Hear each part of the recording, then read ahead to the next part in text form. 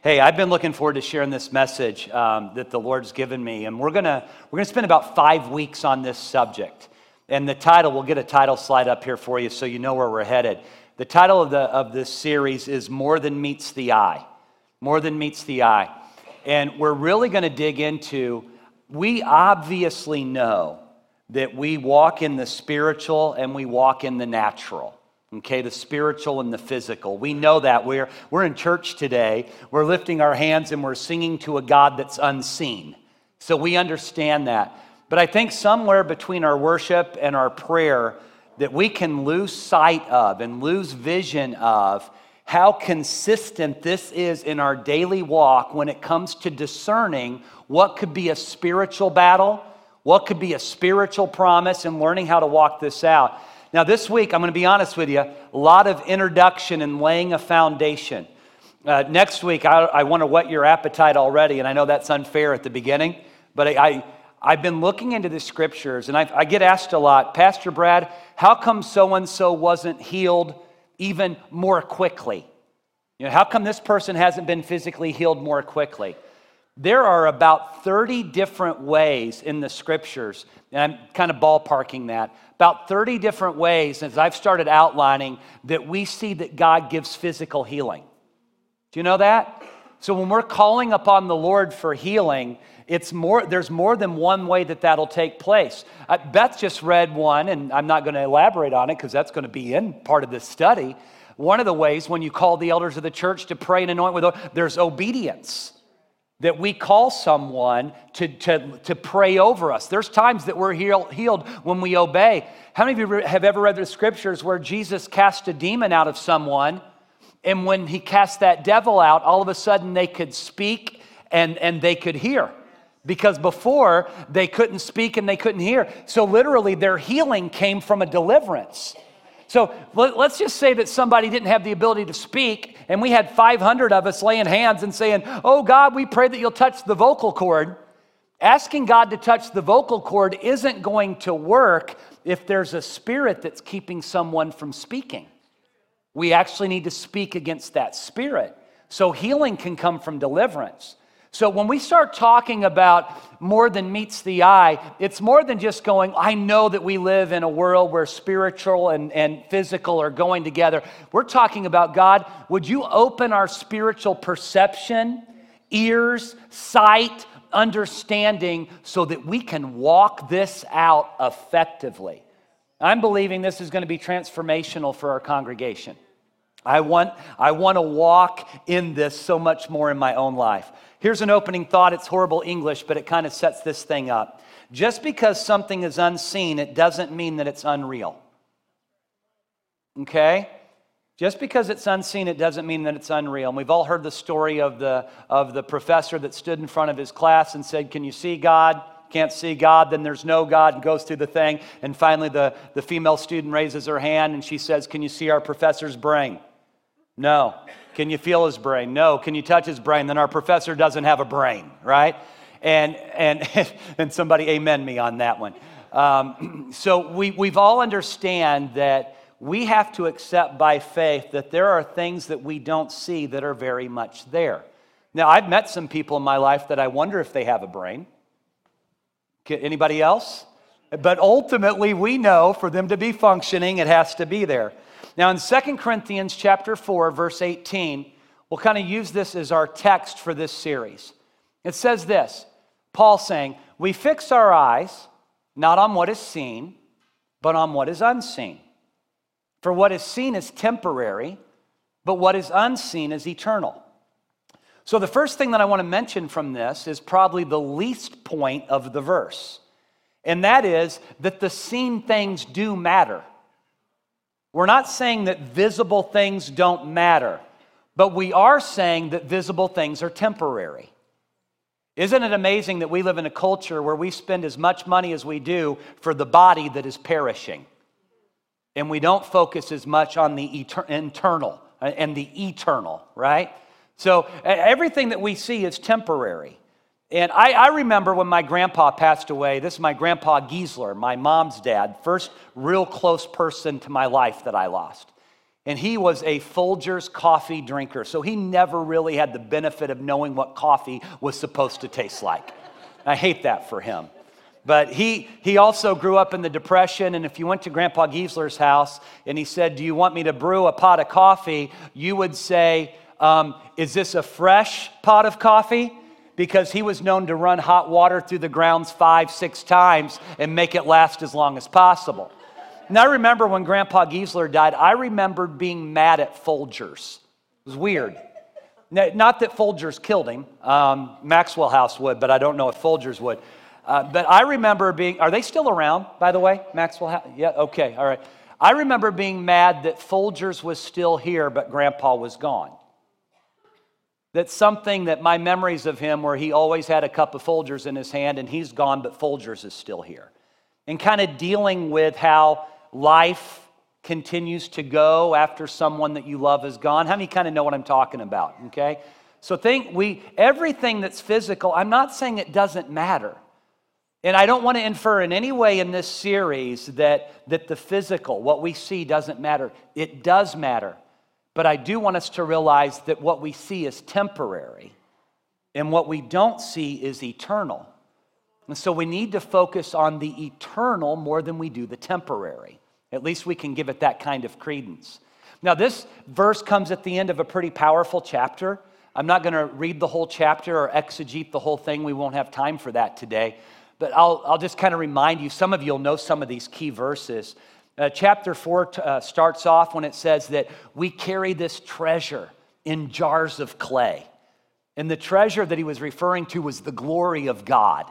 In the Greek, it's doxa. In the Hebrew, it's kavod. It's the glory, weighty, splendid presence of God. And Paul was really reminding the Corinthians about the beauty of this mystery, that this glory of God that we've all been awestruck by in the past, he's moved into us. And we're jars of clay. Have you ever said things like, man, life's really fragile?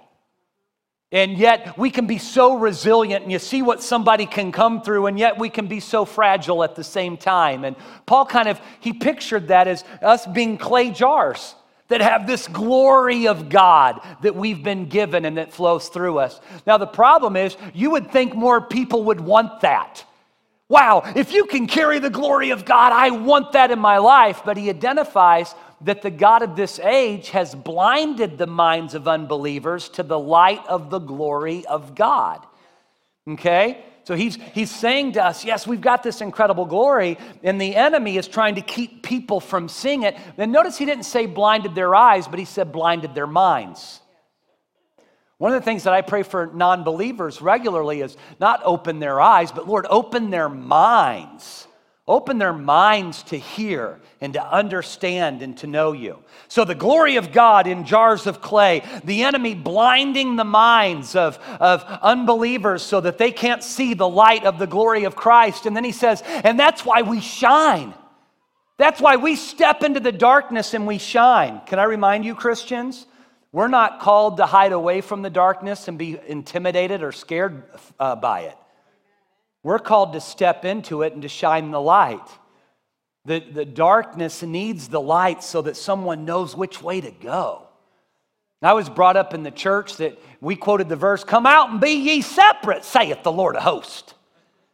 And we interpreted that to mean don't talk to a non-believer lest they contaminate you. How many of you know that a non-believer can't contaminate you? Much like Jesus would touch people with leprosy, and he didn't receive their leprosy, but he actually transformed them from leprous to healed. That's why he went to houses later that said, this was the house of Simon the leper, and it should have been the house formerly known as Simon the leper. The artist formerly known as Prince, right? Because he's no longer a man with leprosy, he's a man that's been healed. Because Jesus doesn't receive leprosy, he annihilates leprosy. We don't receive darkness, we expose it. We shine the light. And he ends with this encouragement. So we fix our eyes, not on what is seen. Whether that's judging the non-believer for being in darkness, whether that's having a hard time understanding how we Christians that are jars carry the glory, we fix our eyes not on what is seen, but what's unseen. What seems temporary, what's unseen is eternal. So here's a thought. Focusing on the unseen is one of the keys to overcoming what we do see. Focusing on the unseen is one of the keys to overcoming what we do see. Please, this is not a spiritual counterfeit to going into denial. I'm not talking about let's bury our heads in the sand and pretend that these circumstances aren't bad. It's not what we're saying at all. I'm saying we see past them, we see through them. We know who is seated on a throne. He's high and exalted. His train fills the temple. Angels worship him. He's never lost a battle, and he's not going to start today. So we fix our eyes not on what is seen, but what is unseen. We live in a world that's visible. It's touchable. It's hearable. And sometimes, I don't know if this is a word, but it's smellable. Can I get an amen? Okay? But in the spiritual world, we should have the same opportunities, that it can be visible. How many of you have ever had a dream that you know came from the Lord? You had a dream. He was showing you something. Or you've ever had a moment of prayer, and we'll use the word vision. I had a vision from God. Let's not hype it up. How many just had this word picture? You kind of saw it. Guess what? That is a vision from God. Okay? So if we can see in the natural, we can see in the supernatural or in the spiritual. How many of you have ever said, I heard the Lord speaking to me, but you didn't mean that he audibly spoke, but you could hear him? Okay, it wasn't something that was touching up against your eardrums and working in your inner ear, but you were hearing the Lord speak to you. So if things are visible, touchable, hearable, smellable, it's the same way in the spirit, and I want my spiritual sensitivity to be activated. Think about it. Here we go. This will kind of lay the foundation. Number one, the natural world isn't the real world. It's part of it. I'm not denying that it's not part. I mean, it is part. It's just not all of it. And we're in a culture, it's very odd to me, that when it comes to spirituality, when it comes to the Lord, they want to pretend that that's fictitious and that everything is just natural. And if you can't prove it or touch it in the physical, it's not real. And yet, it's off the chart, the shows on cable when it comes to hypnosis and psychics and afterlife and people having a spiritual encounter. It's because there is a hunger there. The enemy just doesn't want people to know that Jesus will satisfy that hunger. Jesus will give you that direction. Number two, the spiritual world isn't just our future, it's our now. It's for the present. Now, I was brought up kind of thinking about my spiritual world being my futuristic opportunity, okay? And part of it is because we sang songs like, I've got a mansion over the hilltop, and in that bright land, I'm never going to grow old. And I remember looking around going, you already are. You people are old singing this song saying that you're never going to grow old. You couldn't get much older, okay? So you got a mansion over the hilltop, and one glad morning when this life is over, what are you going to do? You're going to fly away. And everything was about futuristic, and I really wasn't instructed on how to walk in the spiritual right here, right now. Because when I accepted Christ, I didn't accept the future salvation, I accepted a current salvation. And God's word says that old things passed away and all things became new. I've got new spiritual DNA. I've been changed into a completely different person. I am spirit and physical. Guess what? I am, from this point forward, eternal. It's already started. Okay? Number three, the scriptures exhort us to live in the concurrent awareness of both the natural and spiritual realms. Okay? Are you getting something already today? Okay, sermons.com. Sermons.com. It's been a busy week. I found this one, and I'm hoping it works out for us today. They exhort us to live in a concurrent awareness of both the natural and the spiritual realms. I get these questions, and maybe you have this question. When you're going through something as a family, and you'll say, boy, do you think this is spiritual? You ever done that one? Is this a spiritual battle, or is this natural? I honestly, I think it is, yes. It is natural, and it is spiritual. I've learned that when I'm facing something and spiritually I feel oppressed, it affects my physical life. It just does. I've also learned that when physically I don't feel well, that I can let that hinder me in my spiritual walk. That these things work together. I'm not dichotomized. Brad Briley's not compartmentalized. I'm all here right now. The flesh, the emotion, the spirit, right? It's all flowing. So I need to live in an awareness that I might be praying. Yes, I might just have a sinus infection, and it wasn't a spirit of sinus infection. Okay, I might have just mowed the lawn on the wrong day and everything kicked up, and then I can't leave worship effectively the next day at church. I don't know. That might be what it is. But you know what? Mowing the wrong day, having your allergies set you off, is that a physical thing? Yes. Can it hinder spiritually? Sure it can. Sure it can. You all know how this works. So we need to live with this awareness that both are happening. So here's a story that I want to share with you. And guess what? We're going old school. We're going Old Testament. To start opening our eyes to some strategy on what's really more than meets the eye. Now, just to give you a little background, we're going to talk about Elisha today. And he is one of my favorites in the scriptures. And man, he saw and he heard the direction of the Lord.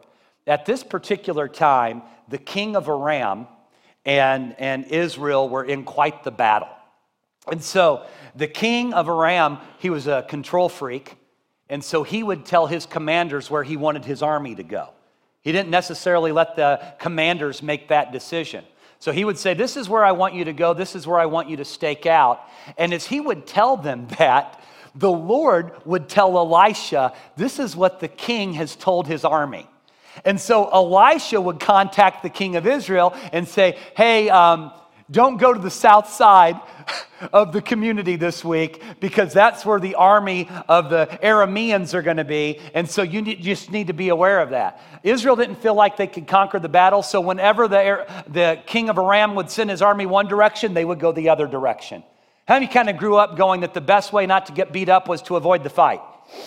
Okay, and that's what they were doing. They were just avoiding the fight. Eventually, the king of Aram gets furious. He is like, who has betrayed me? Everything that we talk about in our strategy meetings, the Israelites know, and he just assumes that he has a traitor. Here, 2 Kings chapter 6, verses 8 through 10. The king of Aram was at war with Israel. After conferring with his officers, he said, I will set up my camp in such a place.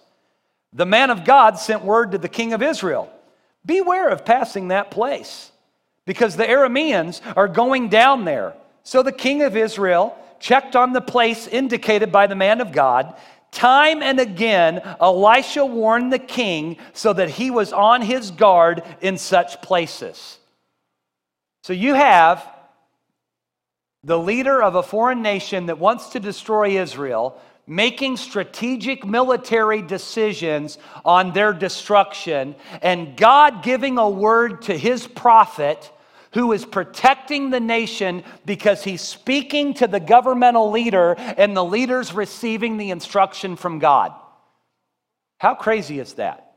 God actually designed that kings would lead with prophets speaking into their ear so that they could lead the nation effectively. The reason that we always as a nation vote on Tuesdays, by the way, is because the ministers would stand on the platform and they would give biblical perspective to whatever issues our nation was facing.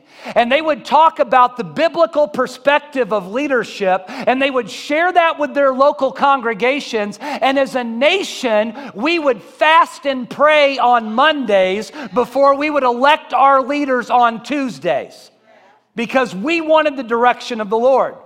Things are so flip-flop now that the government is trying to tell the church what we're supposed to do. That's never the way God intended it. God intended that men and women of God would hear from him, give direction to leaders, and the leaders would say, Thank you, Lord, for giving me the direction for our people. It's not that ministry's trying to control leadership. It's that we each have a role to play, a part to play. Has nothing to do with my message, but it just seemed like the right time to talk about it. So he's furious. He's furious because he's making plans and he's not being able to execute those plans. And his officials speak up to him. And they said, "Sir, none of us have betrayed you. Here's the problem. How well known is a prophet of God when the commanders of a foreign army say, 'Sir, none of us have betrayed you.' Here's the deal. The man of God knows the things that you're saying in your bedroom. The Lord's just exposing it to him." Now, I would think the king would pull back and go, "Then we're fighting a battle we shouldn't be fighting. If the man of God is hearing what I'm talking about in my bedroom, and that scares me, but if he's hearing that, we're just going to back off from Israel. Let's go beat up on the Moabites for a while. Let's go have a battle with the Hittites. Let's leave the Israelites alone." Not this moron. What does he do? He's like, "Send all of the army to Elisha's town. Surround it during the night. We're going to take the man of God out." You think that maybe the man of God might know that's coming? Is this the one plan that God's not going to let Elisha know? Elisha's going to wake up the next day and go, "Oh my God!" And the Lord's going to go, "I gotcha. You're coming home, son." Right? I mean, really? Is that what the Lord's going to do? Look in 2 Kings chapter 6, verse 15. They surround this town at night. Horses, chariots, there they are. Elisha's servant gets up in the morning. And that's the way it should be. Our servants should get up in the morning and we should sleep longer. Can I get an amen? The servant of the man of God got up. Lord, raise up people in my life that will be, never mind. All right. The servant of the man of God got up and went out early the next morning. An army with horses and chariots had surrounded the city. Look at this. "Oh no, my Lord, what shall we do?" the servant asked. Now notice the Lord is small l. This isn't the servant calling out to the Lord Adonai. "Oh my Lord, what shall we do?" No, this is him looking at Elisha that's got them in this mess in the first place. "My Lord, what shall we do?" Now, he is reacting in fear. Has anybody ever reacted in fear before? Okay, 7 of us. Thank you. God, I hope this message touches your heart. Here's a thought. It is difficult not to be reactionary to the scene, especially when fear comes alongside, to take advantage of our ignorance to the unseen. And I'm giving you thought before I lay out what takes place here. Servant of the man of God wakes up. He sees an army surrounding the city. And the author is specific to let us know it's not just an army, but they got horses and chariots. So this is a well-equipped, strong army. And the servant looks up and he's like, "I've got Elisha and this stinking mule that I got up to feed. And there they are. What are we going to do about it?" I mean, there is an immediate fear response. And I am sure that all of us have had times, I'm just going to go there, where the phone rang at 3 o'clock in the morning and you were afraid before you even answered the call. I mean, you know what I'm talking about. You were already afraid because you don't get a good phone call at 3 o'clock in the morning. Or you know that your spouse was supposed to be home from work an hour and all of a sudden there's a knock at your door. I mean, we've had moments where we've had fear rise up. 2 Kings chapter 6, verses 16 through 18. I love how the prophet just says, "Don't be afraid," the prophet answered. "Those who are with us are more than those who are with them." Can you feel the anointing on that? Elisha prayed, "Open his eyes, Lord," capital L, "so that he may see." Then the Lord opened the servant's eyes, and he looked and saw the hills full of horses and chariots of fire all around Elisha. As the enemy came down toward him, Elisha prayed to the Lord, strike this army with blindness. So he struck them with blindness as Elijah had asked. This is just amazing stuff. We don't even know if Elisha was seeing into the supernatural at the time. It never says that he saw an angel army on chariots of fire. He prayed not that his eyes would be open, he prayed that his servant's eyes would be opened. And when his servant's eyes were opened, his servant saw what was already there. They didn't come down, they were already there. So Elisha knew they were there. Well, Pastor Brad, he was a prophet. He had had visions. He probably was seeing them. He very well could have been. Living in that spiritual, natural plane concurrently, being able to see, oh, I do see their army, but I see our army.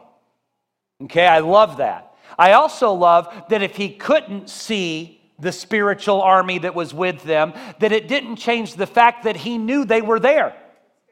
He was living in such an awareness of the presence of God and the army of God that it didn't matter how many enemies rose up against them. God's here. God's got this under control. Now, I kind of wonder about the servant's reaction. I know how I tend to be a little bit emotional from time to time.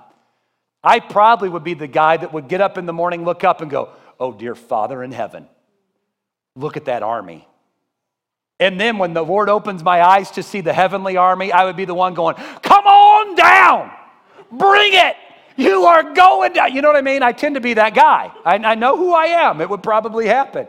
So I kind of wonder about this servant. I'm wondering if he's out there going, oh, you are in for a beating. You are in so much trouble. I don't know. But I do know that when the army comes down, Elisha just prays this prayer. He knew his authority. He knew where his confidence was. And he just says, Lord, strike them with blindness. And the Lord did it. An army couldn't see. Now, I'm not going to read the rest of the story because we're going to focus. I'm going to give you 5 insights from this story that's going to help you when it comes to walking in more than meets the eye in your life. I will tell you, I won't read the end of the story, but they literally led this army of blind people right to be captured by the armies of Israel. I mean, hey, just follow me. Once again, what kind of a king sends an army to get a man of God that already knows everything that you're doing?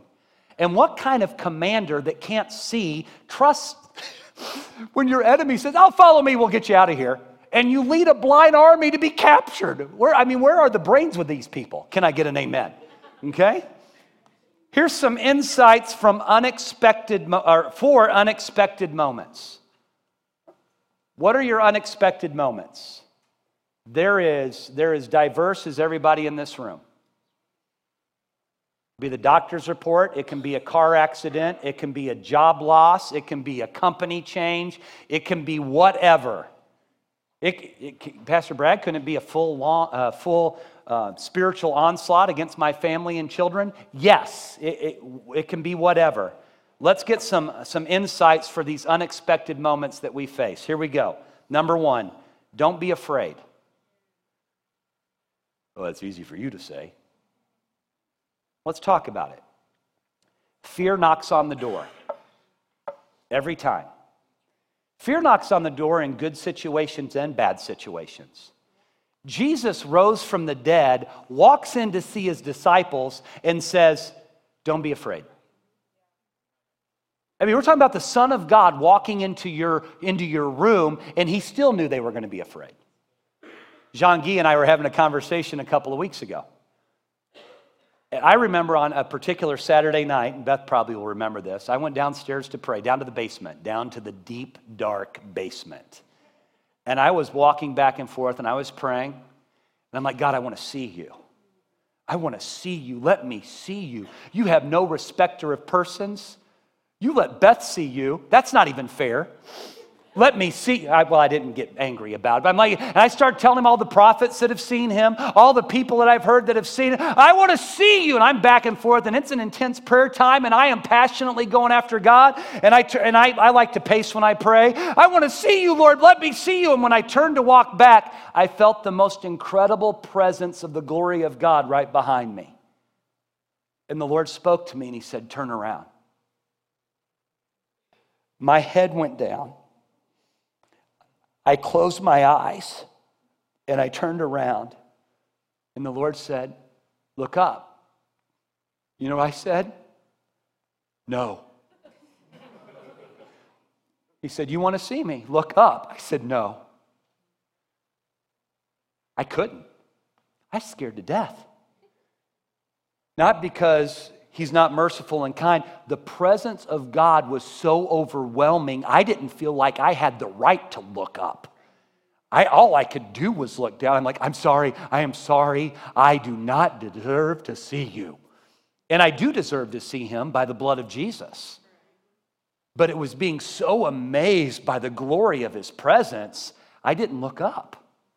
I'm like, I am not Elisha. I am not Moses. I am all these wonderful people. I know you have no respect to persons, but don't kill me. And yet I knew he wasn't going to kill me. It was just his presence was overwhelming. When God's presence comes into a room, we need to know not to be afraid. When you get a phone call, we need to learn not to be afraid. When you see an army that's surrounding your community, and I'm going to go there, when you hear about all the horrible atrocities of ISIS, and you hear about the persecution that's coming against followers of Jesus all over the world, and even in our own country that's being kept as quiet as possible. Listen, we can't be afraid. Even if they take my body, they can't take my soul. Even in the worst case scenario, I still win. Worst case scenario, I see Jesus quicker than I expected that I would. But my goodness, if we're afraid, we're not going to win anybody to Christ. Here's an army surrounds him. Don't be afraid. Fear knocks at the door. Let me tell. I'm going to identify fear as a spirit for a moment. There is a spirit of fear. That's why God's word says that you weren't given a spirit of fear. 2 Timothy 1:7, if I remember correctly. Right? You haven't been given a spirit of fear, but of power, love, and a sound mind. So there is a spirit of fear. The advantage that the spirit of fear has over you is that the spirit is a spirit and it's living in the spiritual realm, so it sees all of the spiritual stuff going on when you don't. You know what the spirit of fear saw when Elisha's servant got up and saw that army? You know what the spirit of fear knew was there? The heavenly army. But he knew that Elisha's servant didn't know that. So it's projecting fear to the servant, so the fear caves by what it sees, not recognizing that there's so much here that I don't see. And I'm going to say this, the reason that the spirit of fear is so effective is because the spirit of fear is afraid. It's afraid. Have you ever been really afraid? Have you ever walked into a dark room? The light didn't work, or you went in the basement, or you were left in a church too late, whatever the case may be, and you've had that feeling like somebody's behind me and they're getting ready to rip my head off and I am scared to take me out of here, Jesus. Have you ever had that kind of fear? Listen, that's a spirit that will come to project fear on you. And the moment you say, I'm afraid, you own it. You start partnering with that spirit. I'm telling you, the reason the spirit of fear projects on you the way it does, because it sees what it's afraid of. It knew there was an angelic army there that was getting ready to give deliverance, and the fear that it is was projected toward the servant. Fear is going to be projected to you over and over again. I'm telling you what, not just in bad situations, but in great situations. The Lord's opening up a new opportunity for you and your family. We're getting ready to go through this door, and then we go, oh, I'm really afraid of this change. It's a common first fastball that the enemy throws to get a strike against us. Starts it off on the inside corner every time. He wants to get ahead in the strike count, wants to brush us back a little bit, wants to make us nervous, wants to keep us from going forward with the things that God has for us. Don't give in to a spirit of fear. When we receive the projection of fear, we need to unleash the resources of heaven that are available to us. Here's something I do. You don't have to quote this. It's not just A, B, C, and D, but I'm like, I've not been given a spirit of fear. I have power, love, and a sound mind. I am not afraid, and the gates of hell is not going to stand against me as I move forward in Christ Jesus. Don't be afraid. Number 2, ask God to open your eyes. Just like he did, like Elisha did for his servant. God, open my eyes, my spiritual eyes. Let me see what you see. When your eyes are open, I don't know if you've ever done this. Lord, would you send your armies? They're already there. Psalm 91 says that his angels are with you so that you don't even dash your foot against a stone.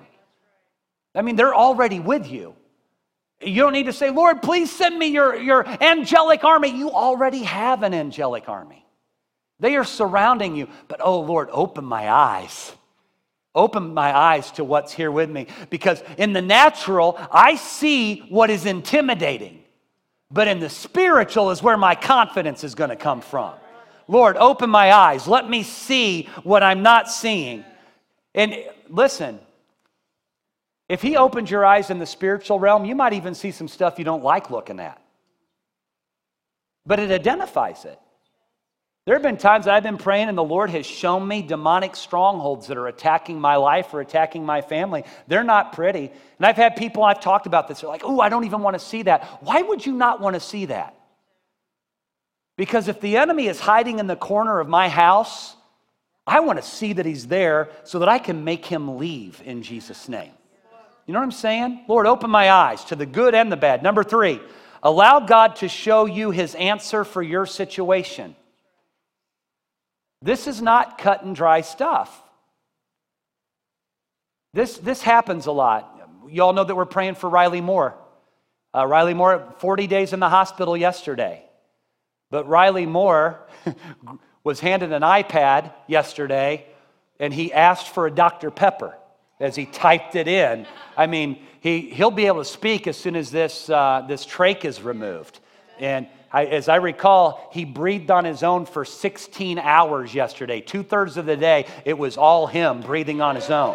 I mean, God's doing a miracle. He's doing a miracle.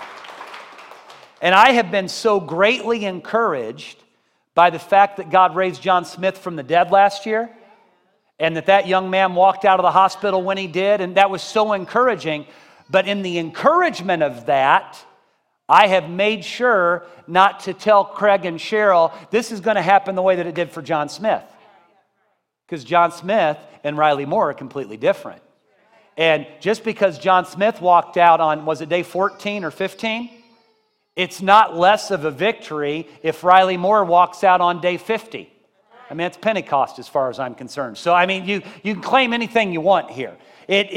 God is doing something specifically in his life. It's taking longer. God's doing a different work. He's got a different reason, a different agenda. Allow God to show you his answer for your situation. Listen, Mark Hollander shared with us this week, and he put it out in public for everybody to know.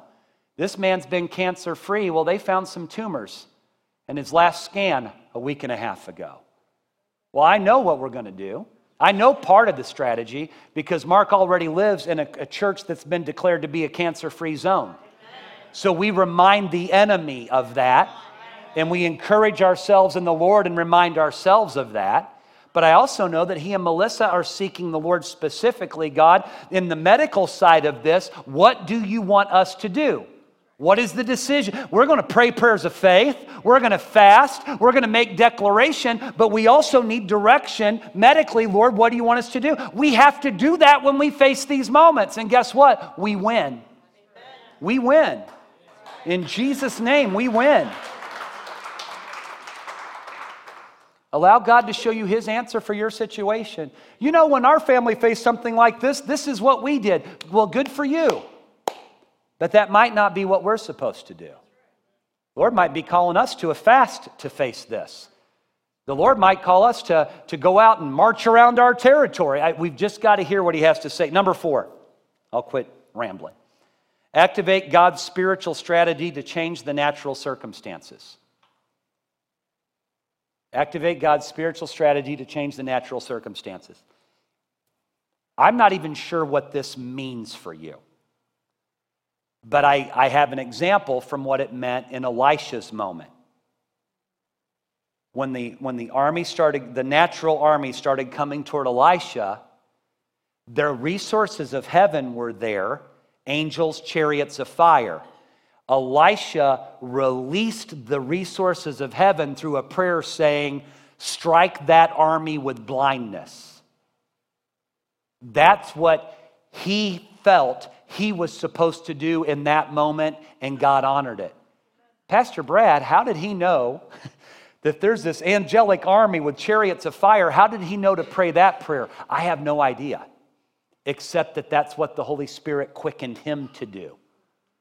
You might be in a situation in your life, you might see angels and chariots of fire surrounding you, but that doesn't mean that you want to pray that your children are struck with blindness. Okay? I'm being a bit facetious, but I'm being truthful at the same time. You might have a child going through some rebellion, and your family's interceding and praying, and you're like, Lord, show me. And the Lord shows you your child, and you see an angelic army, chariots of fire around them. Don't go, oh, okay, Lord, strike her with blindness. Okay, don't do that. What's he showing me then? Well, that's for you to discern from the Holy Spirit. If that was me and I saw my child surrounded by I would begin to say, Lord, use those angels to destroy every lying spirit that's attacking my child. And I thank you that you've still surrounded her in the middle of this moment of rebellion, that you're not letting the enemy steal, kill, or destroy her life. You see what I'm saying? You've got to really discern that. So it's more than one answer. It really is up to what the Holy Spirit's speaking to you. And number 5, and it should be the one I shouldn't even have to mention, but we will. Expect God to intervene on your behalf. Let's do a charismatic thing. Will you say this with me? Say, I expect God, to intervene on my behalf. Let's do it again. This time, let's do it as Baptists, okay? Rather than charismatics. Let's say it this way. Say, I expect God, to intervene on my behalf, if it be His will.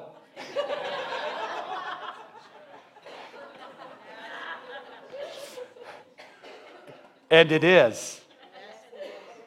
And it is. Because you're the apple of His eye. You're His child. Listen, I'm not going to accuse our Heavenly Father of being foolish, because God's Word says the foolishness of God is wiser than our wisdom, and the weakness of God is stronger than our strength. But I know as a parent, I intervene on my children's behalf. And there are times that I have to force my parenthood to be quiet, not to intervene. Any other parents go through that? Like, that's not my fight, that's her fight. I'm going to watch and pray and give covering. But Lord, as soon as you release me, I'm there, Father. I'll go. There's something about your kids. There's something about your kids. And you need to know there's something about you. You're His. You belong to Him. And there's not one moment that the Lord delights in seeing the enemy whoop you. There's not one. He doesn't delight in His church being persecuted. He doesn't delight in the sickness that we battle. He doesn't delight in the way that the enemy attacks your life, your security, your purpose, your prosperity, your livelihood. He doesn't like any of that. And I believe with all my heart that there are times that He is just watching you going, learn to release what I've already given you. You've got my name, you've got my authority, you've got my power. The gates of hell aren't going to stand against you. Wherever you put your feet, I've given it to you. And I am the God of peace, and I'm soon going to crush Satan underneath your feet. So step out with the faith that I've empowered you with. Okay, you've got that. Expect God to intervene. This is what I'm going to conclude with. It leads into next week. We'll leave these up here for him, Dan, if you don't mind. Lots of times when we talk about expecting to see an answer of prayer, so many times it really goes to physical healing. I am amazed. I'm going to be 47 this year. Lord, help us all. And it's one of the questions is in a church that preaches healing, And we've seen so many people healed. It is in the top 5 of questions that I get asked regularly. Well, we believe in healing and we've seen this and that. How come not here? How come not now? Whatever, okay? And that's what got me really meditating on, rather than how come not, Lord, show us the ways that you do heal. So next week, we will get through as many of them as possible, and I might speak really fast, and some of them you might just get a verse and a couple of little thoughts, but we're going to start looking at the many different ways that healing is given to God's people. Rather than saying, why not, why not? Why not go ahead and learn, here is, here is, here is. Is it going to answer every question? Not a chance. There's no way.